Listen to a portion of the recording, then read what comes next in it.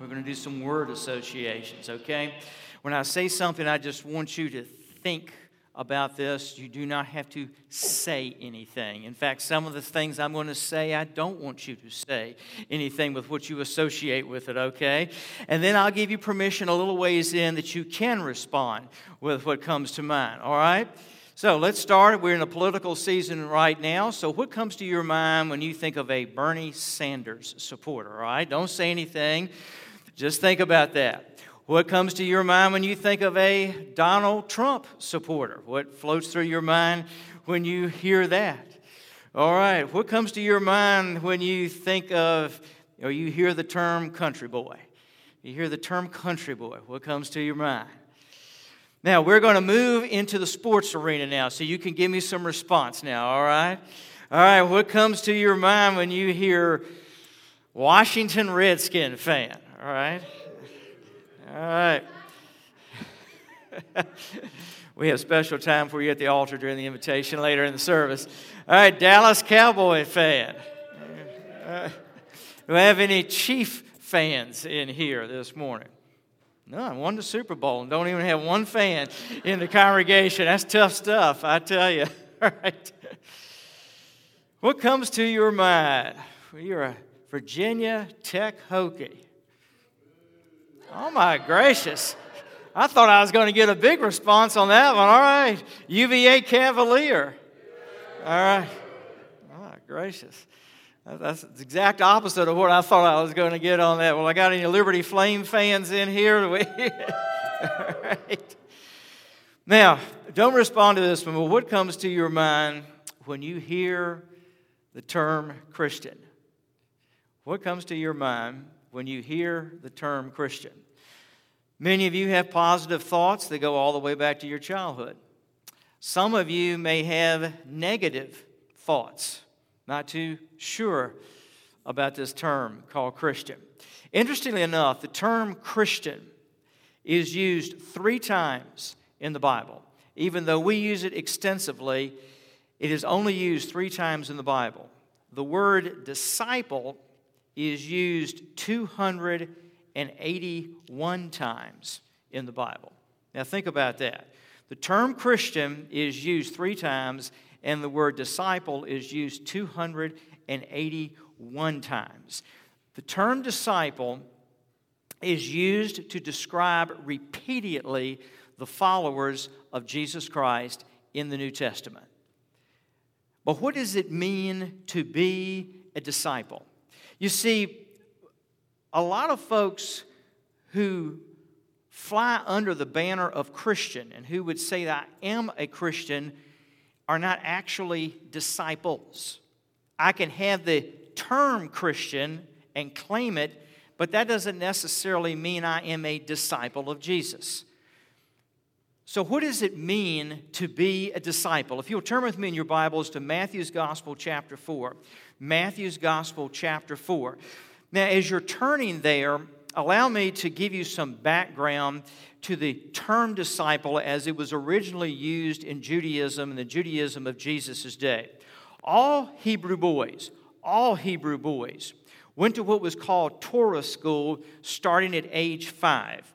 And at age 5, these boys would go into Torah school where they basically studied Genesis through Deuteronomy, the ancient writings of Moses, etc., and they studied the Torah starting at age 5. Now, at age 10, the boys who knew the Torah and were the best students went on to study the remainder of the Old Testament.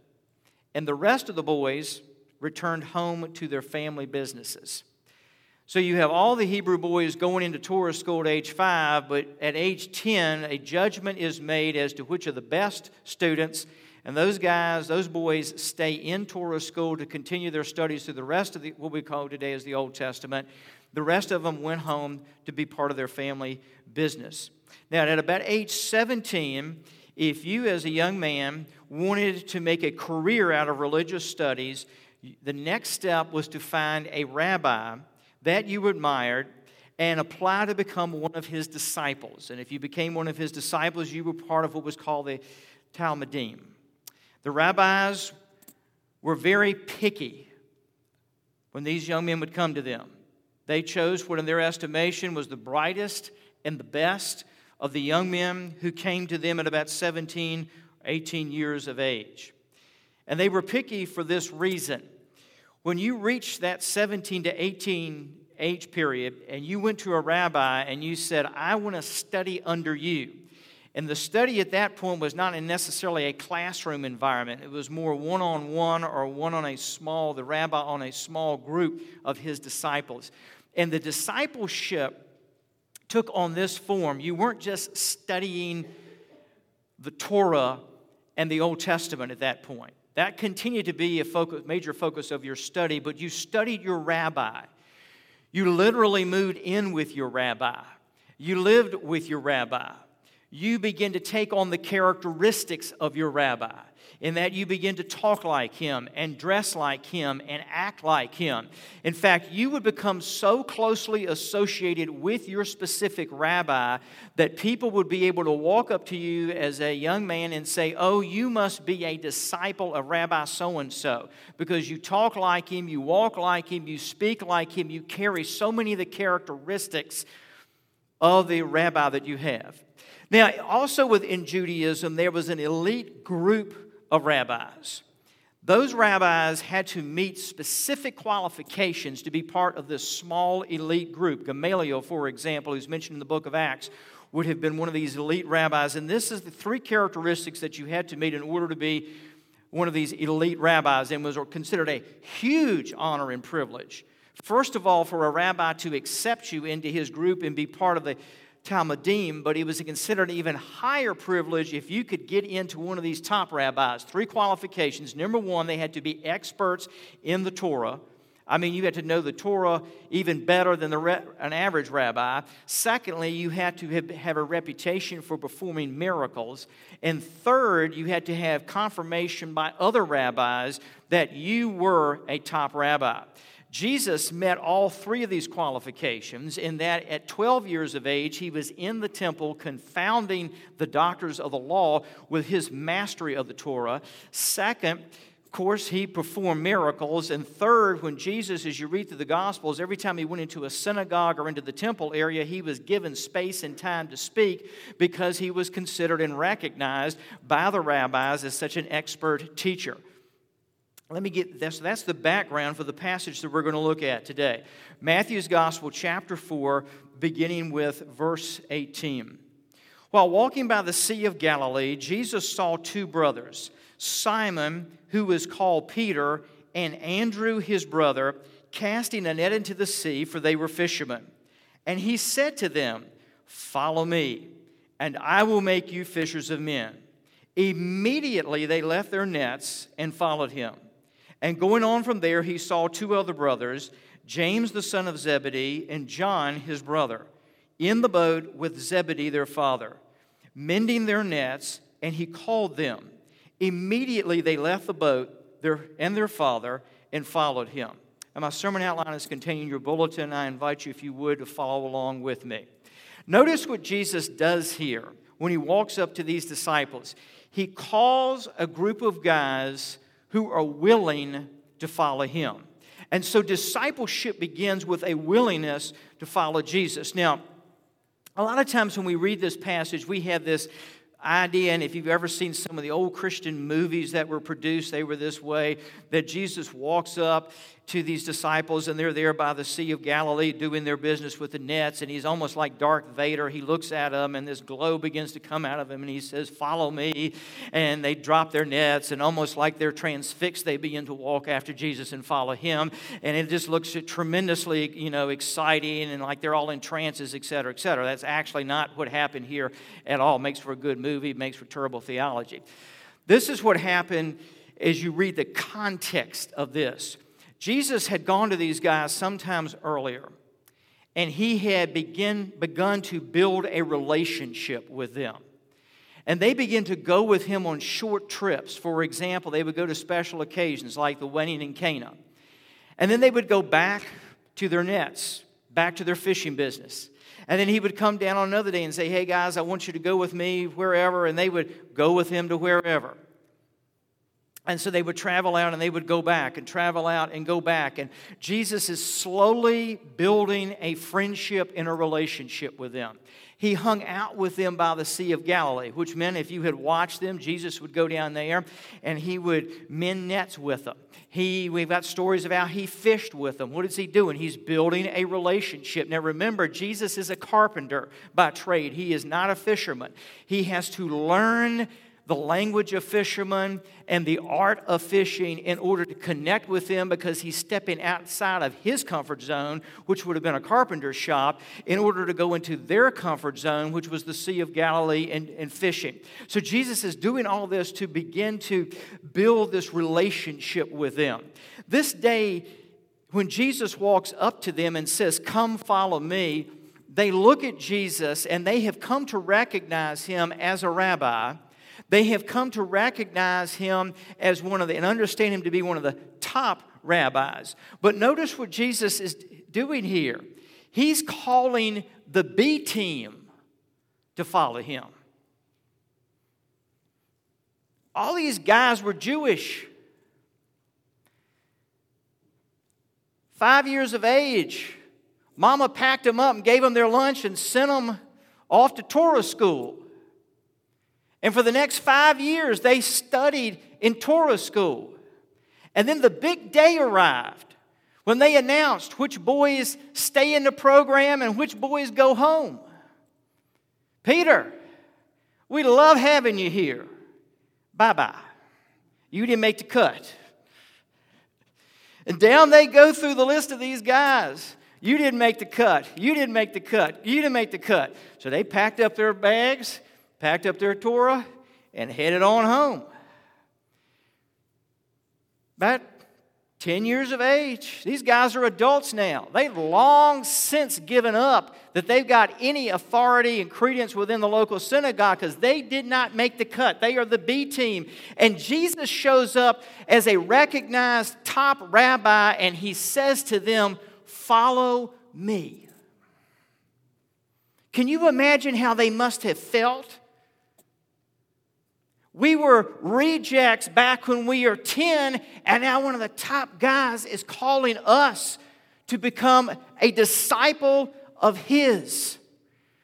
And all they had to do was say yes. Listen, when Jesus looked at them, he looked at them different than they had been looked at when they were kids. When they were looked at 10 years of age, you're not talented enough, you are not educated enough, you are not smart enough, you're not at the top, you are not part of the A team, so bye. Nice person, but bye. Jesus looks at them and he says, "I'm really not concerned about how intelligent you are. I'm really not concerned about how much you got going for you. What I am concerned about is, are you willing to follow me? And if you are willing to follow me, then I've got all the power and all the glory and everything I need to make you into what I will need to make you." You see, the issue, folks, is not our intelligence. It's not our success. It is not how impressive we are to other people or to ourselves. It's just being available, because Jesus knows your willingness, your availability, but it's his power gets the job done. In fact, Jesus, I believe, wanted them because he knew that they would be more open to his power being in them and through them than if they had felt like they had their act all together and had everything that they needed. John MacArthur says, God skipped all the whys of the day. The great scholars were in Egypt. The great library was in Alexandria. The great philosophers were in Athens. The powerful were in Rome. He passed over Herodias the historian and Socrates the great thinker and Julius Caesar. He chose men so ordinary it was comical. No rabbis, no teachers, and no religious experts. He just picked a group of folks who were available. Now notice the next thing about being a disciple. A disciple is chosen. Jesus said, "Follow me. Follow me. I've chosen you." Now, I want you to imagine a conversation when someone walks up to Peter and says, "Peter, I grew up with you. And I was in Torah school with you. And I remember the day you didn't make it. You got cut. You got sent home. And now you walking around following one of the top rabbis in Galilee? Who do you think you are to be a disciple? What right do you have to call yourself a disciple? And Peter's response could have been very simple. Because he chose me. He chose me. That's all was required. He chose me.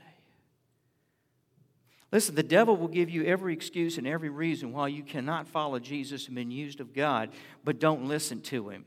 You will give yourself every excuse under the sun why you cannot be used of God, but there's only one thing that counts, and that is the choice of Jesus.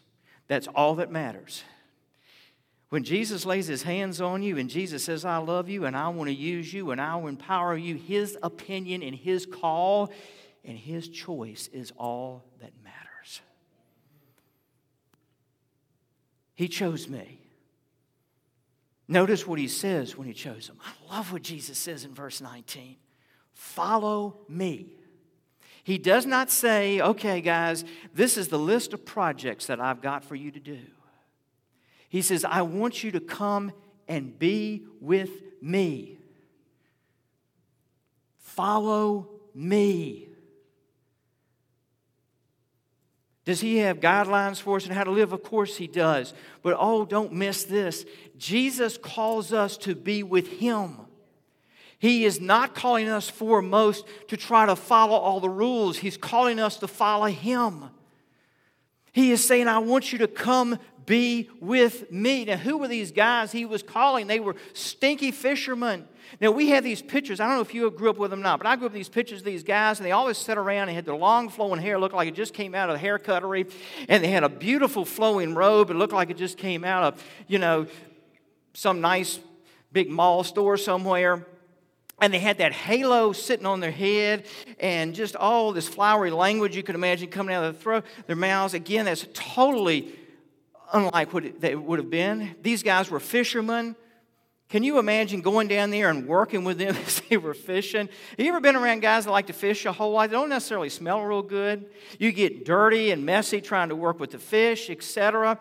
And forgive me for what I'm about to say, but most guys, when they fish, don't sit around and talk about the Bible and talk about matters of theology. And when they get a hook in their hand, they do not say, thank you, Jesus, praise you, Jesus. I got a hook in my finger and I'm bleeding. They let out a trail of words that don't exactly sound real good. Some of the stuff they talk about is not exactly the best stuff in the world to talk about. And Jesus goes down and he's hanging out with these guys, and these are the guys that he calls to be his followers. There weren't any halos anywhere around there when he said, I want you to come and be my followers. And he says, I just want you to come and be with me. And Jesus says to us, I know how screwed up you are, and I know how messed up you are, etc., but I just want you to come and be with me. Follow me. I want you to hang out with me. That gives you confidence, but also makes you know you're loved. Because what Jesus is trying to say to them is, this is about the journey, not just the destination. This is about how we're going to journey together through life, not just where you're going to end up. And so many times we lose sight of that. We forget that it's about the journey. I got to get perfect. I got to get perfect now. Jesus wants me to do this, that, and the other, et cetera, We forget about the journey. My wife and I, in our family histories, have two distinct, different approaches to how you do vacation. And a number of years ago, my wife told me that she, her sisters, and their husbands wanted us to join them and go on vacation together. Now, this is the way that I do vacation. You decide months and months in advance where you're going to go. You secure your reservations way out ahead of time. You know to the minute when you were leaving the house. You know to the minute when you approximate you are going to arrive at your vacation destination. You have an itinerary of everything that you're going to do and when you're going to do it on vacation. You even know approximately when you're going to leave to go back home and when you're going to arrive. Everything is very much timed. So we got together with her family, and we got to one of her sister's houses, and we're all packed and ready to go, and everybody just standing around talking. and having fun. And so I asked my wife, when are we leaving? Oh, we don't really know. And I'm like, you don't really know? I need an exact time that we're leaving. Oh, we're not really sure. So finally we got in the car and we started heading. We were going to Pennsylvania Dutch country. So we get up there and we're riding around looking for a place to eat. And I happened to ask I thought it was a very innocent, basic question. Where are we spending the night? What hotel do we have a reservation at? And I was told that we don't have a hotel reservation anywhere. That we're going to just sort of find the hotel and stay there. And at this point, my blood pressure is beginning to go up. One of her sisters asked Helen if there was something wrong with me, that I didn't seem to be real happy, etc. And all I could see in my mind was we're going to end up in some seedy hotel that's full of fleas and all this kind of stuff, or we're going to spend the night in our cars. That there will be no hotel reservations, so we're going to go to Cracker Barrel to have dinner, and I cannot concentrate on anything that I'm eating because all I'm thinking of is we have no hotel reservations. So then they begin to visit hotels. And fortunately, they kept me outside in a car and had me in negotiating because I'd probably be in there on my knees. Please give us a hotel room. Please give us a hotel room, etc. Well, they found a hotel room, etc. And the whole vacation was just we were sort of making it up as we were going. And this is what I discovered. My vacations tend to be all about the itinerary. Their vacations tend to be all about relationships. And when I finally was able to adjust, I really started enjoying it because I wasn't focused on the itinerary. I was focused on the relationships. When Jesus says, follow me, he's saying, let me take care of the itinerary. Just focus on the relationship. Some of us get so upset with God because we want to know the will of God. In other words, we want to know the itinerary. And he didn't give us the itinerary. And it makes us so frustrated with God. You know, over the years that I've been a pastor, I have been asked, Pastor, how do I know the will of God? But very few times am I asked, how do I know God? He's more interested in you knowing him than knowing his will. It's not the itinerary, it is the relationship. Now, a disciple has to leave all to follow him. Why did they leave all to follow him? It says they dropped those nets and began to follow him. Well, it was a privilege to go from the B team to the A team. But this is the real reason I think those disciples followed him. A disciple follows because he knows Jesus loves him. I really believe at the end of the day, the reason those disciples dropped those nets is because Jesus coming back day in and day out, them going to events with him, going back and forth with him the whole bit, that they begin to realize, this guy cares about us. He's a rabbi, and he listened to us say some pretty raunchy things around the boat yesterday, and we didn't think he'd come back. And doggone if he didn't show up again. And he knows that we got cut years ago, but that doesn't seem to bother him. He keeps coming back. They watched how he interfaced with other people, and they said, this guy really cares about people. Because the religious leaders of Jesus' day cared about the law. They cared about people breaking rules. They cared about how much you knew. They cared about everything but people. But Jesus cared about people. He loved people.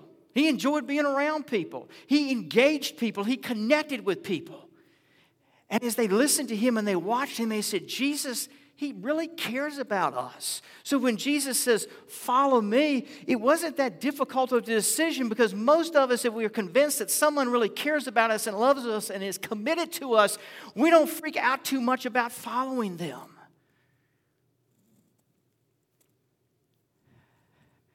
The greatest thing Jesus wants you to understand about following him is that it means you're taking a journey with him that is a journey into his love, a journey into his commitment to you.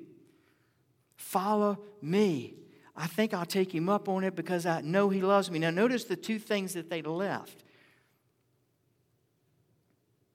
Follow me, and I will make you fishers of men.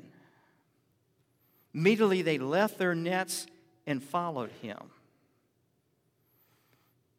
Going on from there, he saw two other brothers, James the son of Zebedee and John their brother, in the boat with Zebedee their father. Mending their nets, he called them. They left the boat and their father and followed him. They left two things. They left their careers and they left their dad. That was big. First of all, they left their careers. They left what they were doing to go follow Jesus. Now, I don't know the will of God and the plan of God for you all and folks that are listening through social media, etc., but there may be someone or someone's listening to me that God's going to speak to you and He is going to call you to leave your career and follow Him. And that's going to be a major decision you got to make. But for many of us, it's not going to be leave your career and follow Him. It's going to be leave the motive that you've got in your career to follow Him. And what do I mean by that? So often, what is our motive in our career? Is to make money, is to climb the ladder, is to be more important, is to get a nice, secure lifestyle. And leaving my career to follow Him doesn't mean I leave the job, but it does mean I leave the motive, that my motive for work and my career, etc., is to honor Him and to glorify Him and to use my job to bring honor and glory and attention to Jesus. And everything I'm doing is to ultimately focus on Him. It's not to get the salary level I'd like to get. It's not to get the prestige and the prominence that I want. It's not to get the security place in life that I want to have. It is to honor Him and to glorify Him and to use this career in any way that He leads and guides me to bring attention to Jesus Christ. That I get out of bed in the morning and I say my reason for living this day and my reason for getting dressed and going off to do whatever I'm going to do, whatever vocation God's called me to, is just to honor Jesus. That is the first motivation. The reason for me to get the education that I've got to get to do the job that I want to do is to bring glory to Jesus. That my ultimate motive in everything becomes to love Him and to serve Him in that place. And that's part of what it means to follow Him in my career. But secondly, it says He left His father. That was one of the most significant relationships and important relationships that the Jewish young man had, was with his dad in the family business. Now, for some of you, to leave serving Jesus and following Jesus is going to put you on a trajectory of conflict with your family. Some of you are sitting here this morning, you got family members that think you're crazy and stupid for just sitting in this building this morning. That think you're off your rocker for reading the Word of God and serving Jesus. And the more you love Jesus and serve Him, the more ostracized you get from your family. And so you had to leave family, not because you wanted to, not because you asked to, but because serving Jesus and following Him does not set well with your family. And so following Him sometimes means you have to leave that. The other aspect of this is the kind of relationships that I'm in. How do I handle those relationships? Is Jesus Lord of the closest relationships that I have in my life? If you haven't married yet, when you move up to dating and so forth, is Jesus Lord? Or do I tell Jesus when it comes to my dating life, take a hike? When it comes to marriage, is Jesus the center of your marriage? Or is Jesus sort of out on the outside looking in? You know, He shows up at the wedding and He shows up at the funeral, and in between He just sort of, needs to stay up in the sky and pound His own business, etc. Is Jesus going to be Lord of our marriage? Is He Lord of how we're working with our kids and raising our children? Or are we just going to make sure He learns about Jesus through somebody? They learn about Jesus through somebody else instead of us sharing and talking about Him in the home every day. Where does all this come in? You see, when I leave, I've got to leave in the sense of making Him the center of my relationships. Now notice finally in here what Jesus says He's going to do with them in verse 19. He says, if you're going to be a disciple of mine, I'm going to make you a fisher of men. In other words, you're going to reproduce. I'm going to make you a fisher of men. You are going to seek to share who I am and invite other people to follow me. Please follow me on this. Being a disciple is not about being religious. It is about making other disciples. There is a huge difference there. It is about inviting people into a relationship with Jesus Christ and helping them grow in that relationship with Him. That is the essence of what it means to be a disciple. Is that messy? Yes. Is that tough? Yes. Does that demand a lot of us? Yes. Because anytime we get involved in people's lives, it gets messy and it demands a whole lot. But that's what he's talking about here. He's saying what you guys have seen me do and what I am doing and what you're going to experience from me, I want you to go out and do the same thing. You're going to replicate, you're going to imitate who I am and what I've done, but you're going to be doing that as a follower of mine. A disciple reproduces. Now, as you came in this morning, you should have been given one of these books. It's called a 30-Day Prayer Guide, and on the bottom it's got Who's Your One. If you didn't get one, we've got them at the entrances to the church as you leave today. This is what we're going to ask you to do with this 30-Day Prayer Guide. We're going to ask you to take this guide, and if you open it to the first page, day 1, I'm going to ask you to identify one person, just one person in your life that you will begin praying for every day that they will come to know Jesus Christ as their Lord and Savior. Now, to help you with that in this 30-day prayer guide, the prayers are already written. So if you say, Pastor, I don't know how to pray for them, no sweat. We already got the prayers already written. All you got to do is pencil in their name for the next 30 days as you pray for them. On this other side, it's got journal your prayers. In other words, as the Lord begins to speak to you each day about this person or about your life or whatever, just write it down. It may be only one word. It may be a sentence. It may be a paragraph. That's between you and God. But just write that down. But for the next 30 days, take this prayer guide we're asking you and write in the name of that person and just follow that guided prayer every day as you pray for that person to come to know Jesus and to serve Jesus and to walk with Jesus. The second thing we're going to ask you to do is that sometime in the next year, maybe during this 30-day time of prayer, it may not be, that you ask God to give you an opportunity to sit down with that person and share with them how they can come to know Jesus. To share with them how they can have a relationship with Jesus Christ. I've been married for almost 30 years. One of the things I love to do is introduce my wife to people because of the relationship that we share. If we're a disciple of Jesus and we're walking with Him, the greatest privilege we have in life is sharing with other people about our best friend. This is who Jesus is. This is what Jesus has done in my life. This is how awesome He is. And I want to share Him with you. So I want to encourage you, take this home with you. If you didn't get one, pick one up as you leave today. Ask God to show you who that person is that He wants you to put there and begin to pray for them. And it may be that it's 6 months from now before you share Christ with that person. It may be next week. That's up to you and the Lord. But begin to pray for that person every day. Journal those prayers and see what God can do. If you're not doing anything else to serve the Lord, this is so basic and easy. Just part of your quiet time every day. It's got a verse for each day. You can fill that in and pray for that person. Why? Because Jesus has invited us. He has called us to be His disciple. And part of the way that we do that is saying, Lord, identify to me that person that you love, that you're calling to Himself, that I need to begin to pray for and to ask for the opportunity to share Christ with. And let me give you one clue. That person that you put down may well be someone that you have to imitate the way Jesus did it. I know a lot of times we talk about evangelism like, we walk up to people and we just sort of dump all the goods on them at once. But a lot of times what He wants us to do is walk up to them and begin to share Christ with them and begin to build a relationship with them. I have a pastor friend of mine back in Virginia Beach, the Chesapeake area, and he was sharing the Lord with a guy a number of years ago. When he finished talking to him about the Lord, he says, do you have any questions?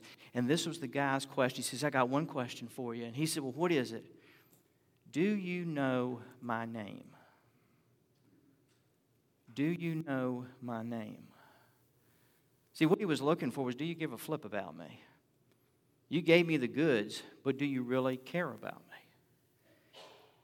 And so part of this is saying, God, help me to really care about the person that you show me that I need to begin to pray for. And as you build that relationship with them, they'll pick up on the fact, without you having to say it, that you care about them. Let's pray. Lord, we ask right now that you would place on our minds, God, that one person that you want us to write into this booklet that we will pray for the next 30 days. And Lord, whether it's in the next 30 days, the next 6 months, or the next year, that we will share with them that all they need to do is say, Jesus, I want to love you because you love me. And Jesus, I want to follow you. Lord, help us both to pray for that person and to, Lord, be willing to build a friendship with them like you did with those disciples. With our heads bowed and our eyes closed, if you're here today and you want to give your life to Jesus and you want to begin to follow Him, then I want to invite you in just a moment as we sing to walk the aisle of this church, and I'd love to pray with you as you say to Jesus, Jesus, I want to follow you. Father, have your way with us in these moments, we pray in your name. Amen. Let's stand together and sing and come if you will.